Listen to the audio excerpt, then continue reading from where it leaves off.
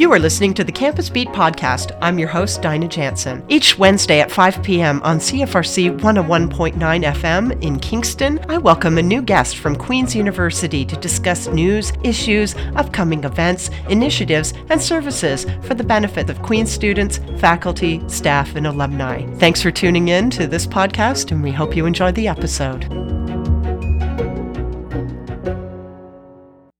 Today on Campus Beat, we're focusing on Ignite, research stories to inspire generations. This recently launched series features a community atmosphere designated to highlight the research taking place at Queen's University. And one of its main goals is getting parents and teachers involved so that youth will see academia as accessible, exciting, and a prospect for the future. Each evening for the series will feature two acclaimed speakers chosen for their accessible presentation style. And today, we'll be chatting with Professor Laura Murray from the Department of English and Professor John Small from the Department of Biology, along with Mark Richardson, who is the Education and Outreach Officer for the Arthur B. McDonald Canadian Astroparticle Physics Research Institute, about the upcoming Ignite Research Stories to Inspire Generations event taking place at the Isabel Bader Centre for the Performing Arts on January 31st, 2019, here at Queen's University. So we'll hear from Professors Murray and Small shortly. But first, we are going to have a listen to a chat that I had with Mark Richardson. Here we are. All right, I am welcoming Mark Richardson, the Education and Outreach Officer for the Arthur B. McDonald Canadian Astroparticle Physics Research Institute, now in studio with me. Hi there. Hello. That's quite the mouthful for that title. Yes, it is. And we often just refer to it as the McDonald Institute, kind of in honor of Arthur B. McDonald, who is an astroparticle physicist that won the Nobel Prize, and we're kind of named after him.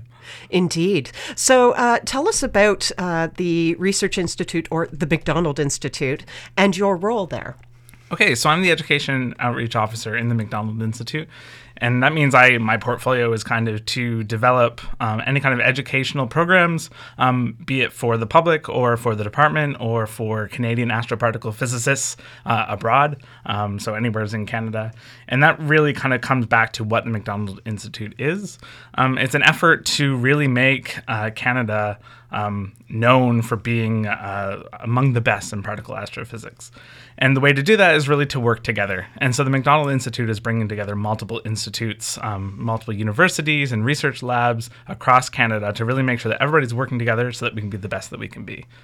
All right. So there is an upcoming event, I believe it's the second in the series, the Ignite Research Stories to Inspire Generations series. Mm-hmm. This is the second round, I understand. That's right. Our inaugural event was back in November. Indeed. And this event is coming up at the Isabel Bader Centre for the Performing Arts. So there's many large titles.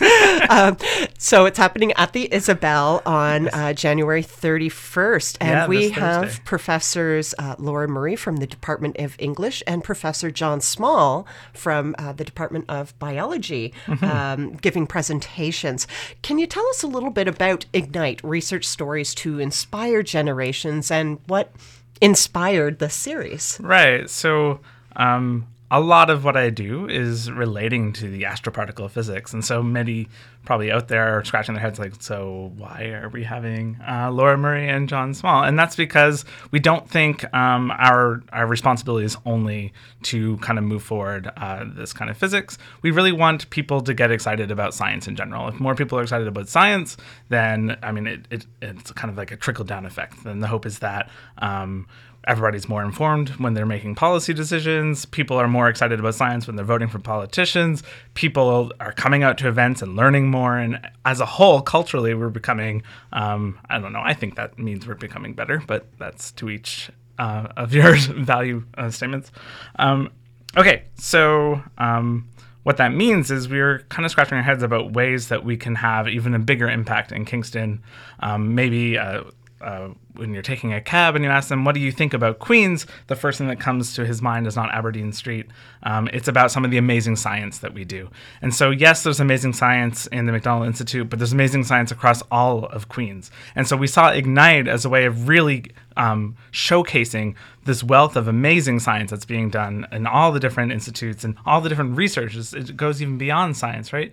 The research that we're doing and how that could be used to kind of trigger that little bit of inspiration, particularly in younger minds. I think growing up, we are notorious for just asking why, and maybe that is beaten out of us a little bit. And we want to make sure that that doesn't happen. We want everybody to keep asking why. When you ask why is when you find out new things about how this world works, how the universe works, how we culturally work. And I think that's how we grow, by learning. So this is what all comes down to Ignite. It's an ability to really bring Kingston together with the people doing research at Queen's to show all these little avenues that you can kind of pursue these why questions. And hopefully there's a little bit for everybody, that we can just get everybody excited in the way that speaks to them.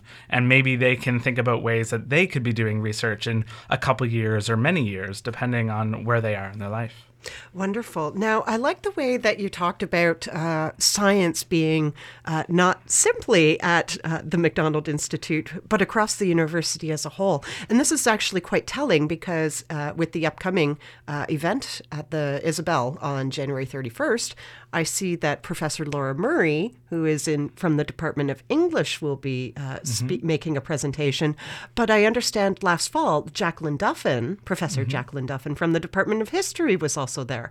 So I'm interested to hear about why the Institute engages scholars or has scholars engage the public that are outside of astroparticle physics and the sciences, or certainly the STEMs. I think it comes back to the why, the ability to pursue a line of questions, and whether that's so Laura Murray asking questions about what happened here in Kingston not too long ago, what is the story here, and pursuing those lines of questions, and what people were being influenced in this area. Or with Jacqueline Duffin, asking like, why did this person survive this disease? And then, somebody prayed, she prayed to this woman, and how did that lead to that becoming, I think, the first woman that got sainthood?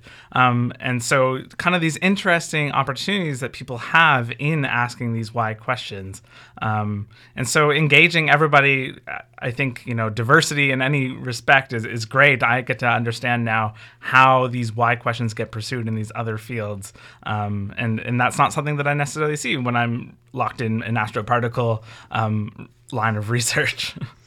So who are your audiences for this event, Ignite Research Stories to Inspire Generations? So our audience is anybody in Kingston. I think we are really, really pushing for people, for younger audiences. So high school students, middle school students, really where you're still asking why, where kids are still pretty excited about understanding things. I think we always are excited, but we get a little bit set into with our classes and whatnot, to kind of having this standard way that we learn, and we want to make sure that people kind of keep in mind from an early age that there's other ways to pursue this, and in universities, I think we're there's a lot of opportunities that we're showcasing.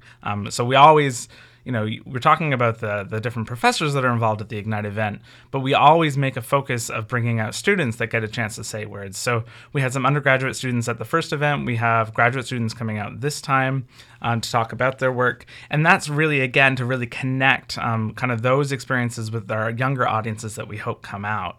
And so they see, not just what does somebody do once they're a professor, but what is somebody doing when they're in their first year university? How do they start engaging with this research field? Like how do you get into research? And so that's why we bring out those students to really speak to those younger audiences. And as such, that's our target audience. But we welcome everybody. All right, Mark. So tell us about the Macdonald Institute's partnerships that have allowed Ignite to happen. Right. Thank you. So these partnerships are pretty important. Like we said, this is a free event. And so without partnerships, we just can't make this happen. And so our main partnership between the Macdonald Institute is with University Relations. Both financially, they're helping us, but they're helping us a lot with the planning. And I think, this is something that we're showcasing all of the research across the university. And so they were quite excited to get involved. And so it's been a very, very good partnership. Excellent. Okay. And where can people find more information about the event? Is it free? It is a free event, so anybody can just come. If it's useful to us if we have a rough idea of who's coming, so I recommend people go to macdonaldinstitute.ca/ignite, and that has more information about the event, including a place you could pre-register, and that tells us that you're planning on coming, and then we can be all the better ready for your coming. There's more event that links to the Eventbrite page, and so there's more information there. We're also on Facebook, so the Macdonald Institute on Facebook, and we have an event there, and we're always tweeting, and so there's multiple ways that you could get more information about this. Excellent. Thank you very much, Mark Richardson, again, the Education and Outreach Officer for the Arthur B. Macdonald Canadian Astroparticle Physics Research Institute, or the Macdonald Institute. Thank you so much for having me, and I hope everybody gets to come out on Thursday and have a good time. Thank you very much. Do you want to help shape your community? Volunteer for one of the City of Kingston advisory committees now seeking informed advice from committed Kingstonians. The city is seeking new members for the following advisory committees: Heritage Kingston, Rural Advisory Committee, and Planning Advisory Working Group, First Peoples Representative. Those interested in serving must be 18 years or older, a resident/business owner in Kingston, and either be a Canadian citizen or a permanent resident, a person who has been given permanent resident status by immigrating to Canada but is not a Canadian citizen and has resided in Kingston for at least 1 year. Apply by February 8th at 4:30 p.m. online at www.cityofkingston.ca/committees or at the City Clerk's office at City Hall, located at 216 Ontario Street. And that was a great conversation that we had with Mark Richardson from the Macdonald Institute. Coming up right now, we have a conversation with Professor Laura Murray in the Department of English here at Queen's University, whose presentation, History at Home, Community Research in Action in Kingston, will be featured at the Ignite Research Stories to Inspire Generations event happening at the Isabel Bader Centre for the Performing Arts on January 31st. So here's our conversation with Dr. Murray. So you are here today to talk a little bit about the upcoming presentation you'll be making with Ignite Research Stories to Inspire Generations, taking place at the Isabel Bader Centre for Performing Arts on January 31st. But before talking about your presentation, can you tell us a little bit about yourself, perhaps your areas of teaching and the research you do in the Department of English here at Queen's University? Yeah, well, at the moment, all my teaching is about 19th century New York City, so that's quite far from what I'll be talking about on Thursday, but it's one of my passions. I have diverse research interests, and this is one of them. I'm geeking out with Walt Whitman and so on with those students this term. But I also have done a lot of research in cultural policy and copyright, and a lot of historical stuff, especially to do with Indigenous histories and histories of colonialism. So it sounds like you have your hands in, or many hats right now in terms of research, a lot of different projects going on. How do you manage to keep focused when you have a lot of different research interests? It's hard. But on the other hand, I seem to thrive with it or I wouldn't do it. And I guess I find that there are just different things that satisfy me and different things that I can contribute with the different projects. So I, there's some times when I have to shut some of them down and do one thing and not the other.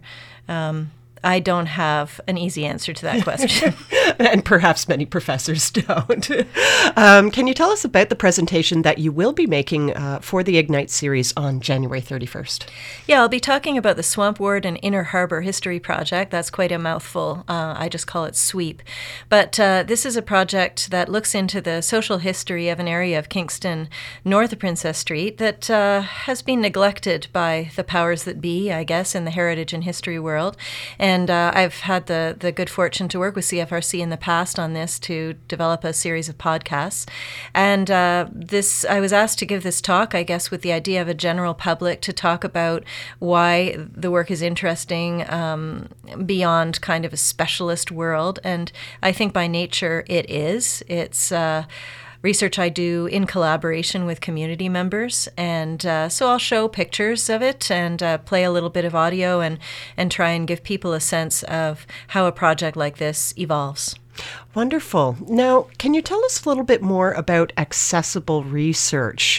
Part of the inspiration, I understand, with Ignite Research Stories to Inspire Generations is that one of the goals is to get parents and teachers involved so that youth see academia as accessible, exciting, and a prospect for the future. So tell us more about accessible research, and perhaps can you tell us some of the ways that you practice this true art and craft of making your research accessible to anyone, including younger generations? Yeah, I'll be curious to see how this event goes and who comes to it. Again, depending on the weather as well. But I guess that a lot of kids have the impression that school is all about listening to what other people say, memorizing it, and regurgitating it. Alas, I think that a lot of us do spend a lot of time having to do that in school. And I think it's unfortunate that it takes many, many, many years of surviving school before you often get to do things that you want to initiate and that you really have a burning desire to do. But I guess, it's good to give people a taste of that. And of course, it would be good if we can integrate it into our teaching at the earlier levels. Anyway, accessible research for me isn't so much about sharing the arcane stuff we do in the university in a dumbed-down version for the general public. I think that's somehow sometimes what it ends up being for people. My research is a bit flipped or backwards in that I usually start with people in community and find out what they're interested in and what they want to know and what they have to offer. And then I try to think about what I have to offer them in terms of access to resources, critical perspectives, time, students to help out, and so on.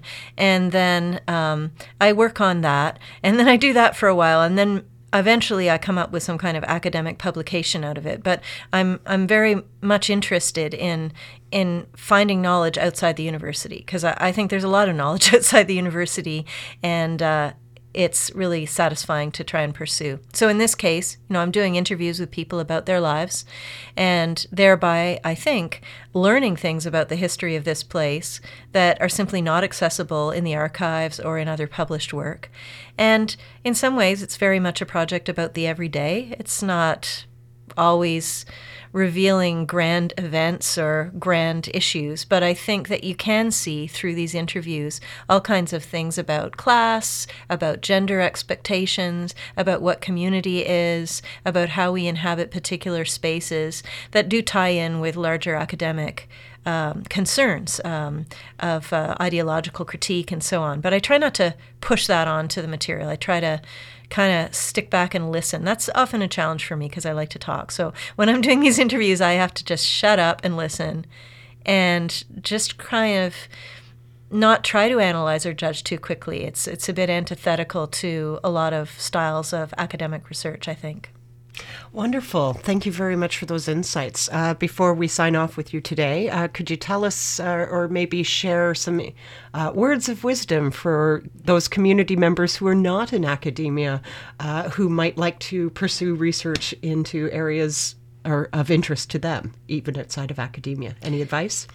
Well, I guess I can mainly speak to local history in the context of this conversation, and I'm hoping when the new downtown library reopens, I won't say if, but I hope it's soon, to run a couple of workshops there. One of them would be on researching the place where you live, and the other might be interviewing. I have done public workshops, free workshops on how to do oral history interviewing, and I hope to do more of that in the future because it's not that hard a thing to do. I mean, it takes a certain focus and commitment, but in a way, anybody can do it, and I hope to be able to offer more of those workshops. You can look for my website at swampwardhistory.com for any news about upcoming events like that. Thank you very much, Professor Laura Murray, Department of English here at Queen's University. Looking for a research project opportunity this summer? Check out the 2019 Undergraduate Student Summer Research Fellowships, which provide opportunities for continuing undergraduate students currently registered at Queen's to develop their research skills under the guidance of a faculty researcher. Students from any discipline may apply, but the research project must be in the social sciences, humanities, or creative arts. A minimum of 19 fellowships of $6,000 each are available on campus for the duration of the 4 months, May through August 2019. Up to 2 fellowships of $5,000 are available at the Bader International Study Centre at Herstmonceux Castle, England, for the duration of 3 months or May through July 2019. Preference is given to students enrolled in social sciences, humanities, creative arts, or concurrent education programs.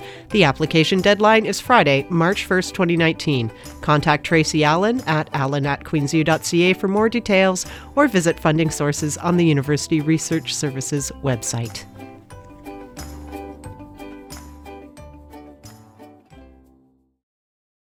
And we hope you enjoyed our conversation with Professor Laura Murray from the Department of English about her upcoming presentation at the Ignite series. And coming up next, we have a conversation with Dr. John Small, the Canada Research Chair in Environmental Change here in the Department of Biology at Queen's University.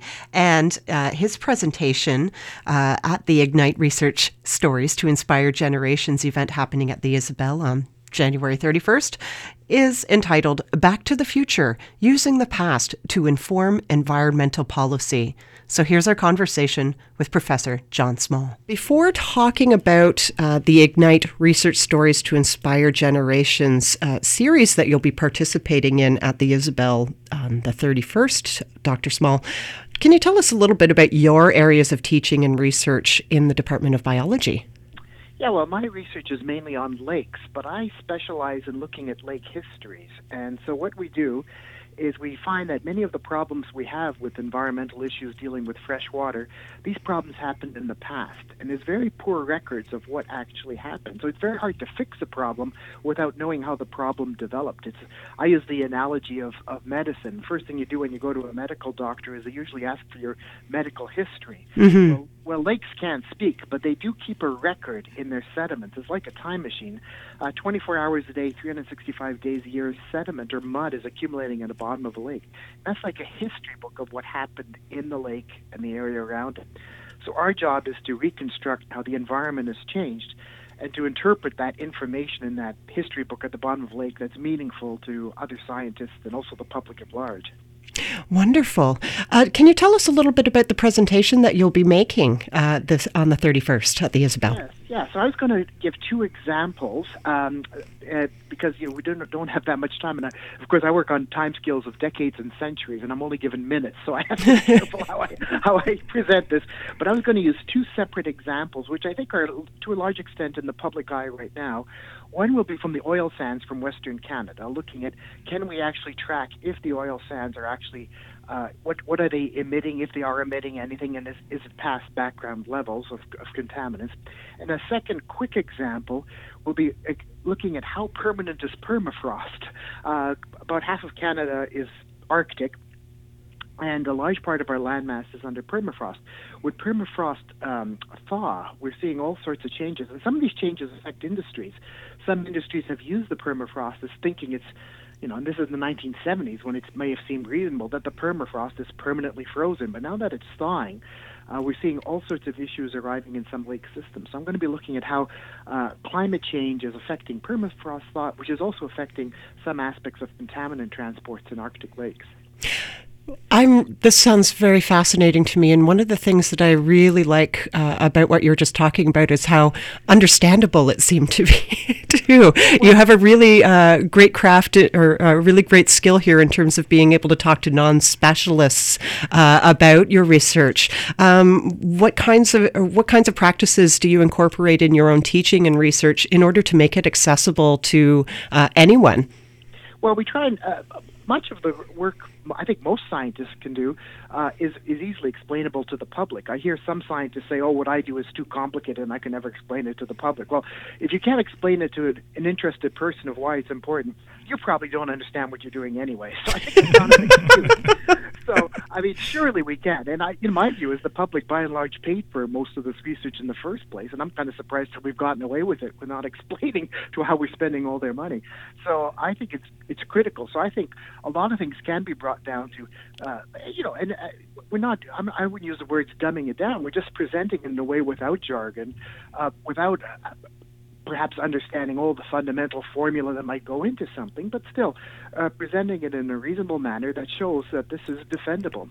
To some extent, we are dealing with industries, and we're sort of looking for the smoking gun sometimes, because a lot of things have happened in the past, and if people say, well, who knows what that industry did? Well, where there are just almost like detective work, you can actually figure out what happened, and then you can find out, once you know what the problem is, then you can find out how to solve it. If you don't even know you have a problem, how do you even start solving it? And that's been an issue with environmental concerns for many years. So do you have any words of wisdom or inspiration for future generations who might like to pursue research on their own or in the university at some point? Yeah, well, research is just, trying to answer questions that you as an interested person find interesting. So it's actually a remarkable career to have. Basically, to some extent, I do my hobby for a living. I'm really interested in lakes, and I'm interested in nature and ecology, and now I actually can do my hobby and get paid for it. So it's a pretty good gig. So I would definitely recommend it, and it really is quite interesting. And you actually, in the same time, I talk to lots of people, and they say, I really wonder if my job is really worth it. But I never have that problem of worrying if the job's worth it. I do think what we are doing important, not necessarily what I'm doing important, but the field is doing important. And you have the advantage of having a very productive career, that one that you can be, you feel enthusiastic about continuing on. I don't ever feel like I'm wasting my time. Well, that's wonderful to hear. And thank you very much, Professor Small, for giving us some of your very valuable time at such a busy time for you. And we look forward to your presentation at Ignite Research Stories to Inspire Generations, happening at the Isabel Bader Center on January 31st. Thank you. Thanks very much. And that brings us to the end of the charts. We had a wonderful time chatting with Professor Laura Murray in the Department of English, Professor John Small in the Department of Biology, and Mark Richardson, Education and Outreach Officer for the Arthur B. MacDonald Canadian Astroparticle Physics Research Institute here at Queen's University, in advance of the big event, Ignite Research Stories to Inspire Generations at the Isabel Bader Center for Performing Arts on January 31st. So check out more information about that event at macdonaldinstitute.ca as well. And thanks once again for tuning into Campus Beat, recorded here at CFRC 101.9 FM, Queen's University Radio. And we're going to sign off now with a lovely single from Amanda Gardier from her album Empathy, and the song is called Giants. Very fitting, as we were just talking to a couple of giants in research here at Queen's University. So here we are. Let's go.